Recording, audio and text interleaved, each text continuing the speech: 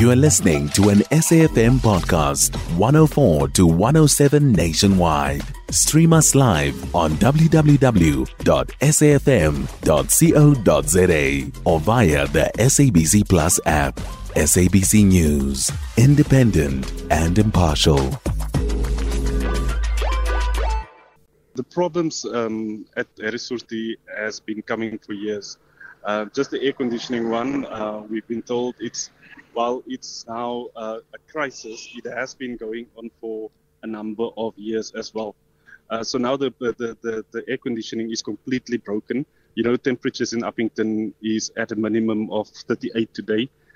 So you can imagine that inside hospital, it's a couple of degrees higher. And people basically describing it as a sauna inside. And of course, this has a huge impact on the patients lying there, people that are treating those patients, but also, as you said, the medication. Just for example, diabetic medication needs to be, in fridges, and they need to be kept cold. Other medicines, cough mixtures, or oral medication, they also need to be, I believe, my source said, below 25 degrees. And temperatures inside the hospital now is above 38 degrees. So quite a big crisis, Sakina. And as you said, also my sources inside the hospital talking about patients, having symptoms of heat stroke. We know how dangerous that is as well, when people are getting heat stroke. So what is the word from the authorities at the hospital management, and of course the department? They obviously are aware of these very stressful conditions, but what are they saying about the air conditioning at the very least, Ulrich? Are they planning on fixing it anytime soon? Sakina, we have been trying to get hold of the Department of Health. They promised us to come back to us today, so we're still waiting on that. In terms of the hospital management, they are not able to speak to us because of protocol within the department. But we also spoke to doctors and nurses and people inside the hospital, and they were telling us that, they are unsure of what is happening, why it's happening, because according to them, management does not really talk to them, explain to them the situation and what's going on, when this will be fixed. So we're hoping to get a response from the provincial government, sometime today before we file our story. But also we spoke to Nahau, who said that, they blame the acting positions of the provincial leadership, especially the Director General or the head of department position. There has been, there's been, I think, 4 people who has been acting in the past couple of years. You'll recall Dr. Tais, who was appointed last year, of course, being shifted to another department after he was fingered in a PPE bribing allegations. So that position, people acting now, says that this makes it difficult for the hospital to actually get approval from the various heads of department to actually get air conditioning and other service delivery processes underway here at the hospital. Sakina? Well, Ulrich, we are going to park it there. We are going to try and get hold of the Department of Health in the Northern Cape as well, but we'll leave it there for the time being. SABC reporter Ulrich Hendriks speaking to us there from the Northern Cape, and this is a situation at the Dr Harry Surtie Hospital in Upington that seems to be plagued by complaints of poor service delivery. So going on, and we are trying, and I believe we have managed to get hold of the department in the Northern Cape. We have on the line to us now Lebohang Majaha, spokesperson for the department in the Northern Cape. Thanks so much for your time and welcome to Update at Noon. Good afternoon to you, Sakina. It's been a while, and also greeting our listeners of the broader SAFM. Thanks so much for availing yourself, Mr. Majaha. So the situation at the hospital in Upington, this is the Harry Surtie Hospital. Are you aware that that there are problems at the hospital with some of the infrastructure? Thank you very much. We're quite aware. We've been seized with some of the challenges, of course, ranging from different aspects. Of course, as custodians of health in the province, we've been very much alive to the issues, and also ensuring that some of the issues are properly addressed. So, according to your knowledge, how long has the air conditioning system at that hospital been problematic? Firstly, maybe we must acknowledge as a department that there is a need for us, from time to time, just to invest on some of the functional temperature control systems. That will enable us as a department just to maintain the optimal conditions within the hospitals, especially when it comes to issues of the HVAC system. So this matter we have been seized with over the festive, where we were prompt enough as a department to activate the maintenance team just to conduct a proper assessment. But one thing that we need to put properly into perspective is that our facility has been fully functional. There's not been any single day where there was a collapse of any service. So, Mr. Majaha, we are told that the air conditioning system in the hospital is not functional. Are you aware of that? Yes, what we are currently engaged on as we speak from the point of departure should be from Monday. Our maintenance team, in a form of a contractor, was appointed to ensure that that matter is being put to rest. As we speak, the air condition is back in the facility. Because the HVAC system is more of a conglomeration of other factors, from the heating, air conditioning. So all those things are properly managed as we speak. We've been getting consistent report on a daily basis since of Monday. But we are hopeful that the situation will have been addressed before end of this week. So according to your knowledge, how long has that system been problematic for? Hence, I was just reiterating on the fact that over the festive season, that matter was brought to our attention, that the air conditioning is but dysfunctional. So at the time, what we did was just to activate our maintenance team just to do a proper assessment, more so that informed assessment should guide the processes going forward. So with all these things that we identify in the process of an assessment, we then swiftly ensure that within this very short period of time, we regularize processes. Of course, we can't just, Sakina, commit to a process in a one day because of the contractual obligations. We need to make sure that processes are followed in respect to of procurement. So in this case, our team is extremely well. How long does that take, that procurement process, in the case of an emergency, Mr. Majaha? As an emergency, hence I was just trying to bring this to your attention that our facility on a daily basis have been operating quite extremely well, and with also the support of our healthcare practitioners. But what do you mean by extremely well, Mr. Majaha? Your workers in that facility are complaining, the patients are complaining of the extreme temperature conditions, the extreme heat in that facility. You say you've been aware of this since the festive season at least. We are told that this has been going on, and perhaps not in its entirety, but breakdowns of units for years now, at least a couple of years. So have you been aware of that? Sakina, you are talking about a facility that was constructed sometime in 2012. I think the official opening, if my memory serves me well, was in 2014. And the same facility is being commissioned to serve to have about 327 beds. And currently at this point in time, as we speak, we are operating with not less than 220 beds. So the situation necessitates us for us to be able to base our arguments on facts. And the fact is, I know and understand that it's imperative also to confirm, maybe from my side, as a way of trying to give leverage, that elevated temperatures, we are quite aware that in any healthcare facility can be detrimental to our patients' health and well-being, and also for our staff. So our team has been working quite well, more creatively so, to ensure that we don't scale up on services, we don't close down our theaters. Our theaters, as we speak, are currently up and running. Hence, I'm saying the situation, in as much as it's been exacerbated in the public domain as if now it's a crisis. It is not a crisis.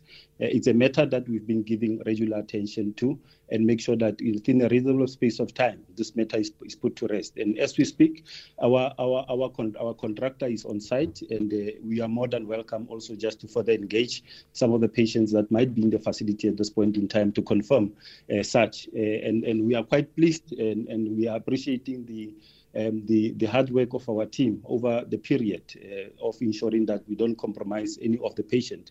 There was also an allegation. It's members of your team who have also alerted the media to this because they were concerned.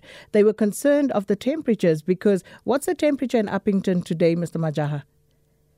We understand. That's why I'm conceding that elevated temperatures might compromise the health of our patients and staff in general. But there's been none whatsoever that was brought to the attention of the hospital management because there was an issue, if official allegation that the patients are suffering from heat stroke, which is not the case, and none of these were brought to any of the hospital. So I don't think it's really a matter that we must elevate because at this point in time, we are conceding that elevated temperature might compromise, but it is not in this case. So as I understood it, they did not actually say that anybody suffered heat stroke. They said they were presenting with symptoms of heat stroke. And therefore, are we waiting for someone to actually, expire or, actually have a heat stroke before things would be said by the management of the hospital to be out of control? Because what about the medication? This was the other issue that was raised where apparently, because of the elevated temperature, there's concern about fruitless and wasteful expenditure in that regard where the medicines that are not kept at optimal temperature may expire.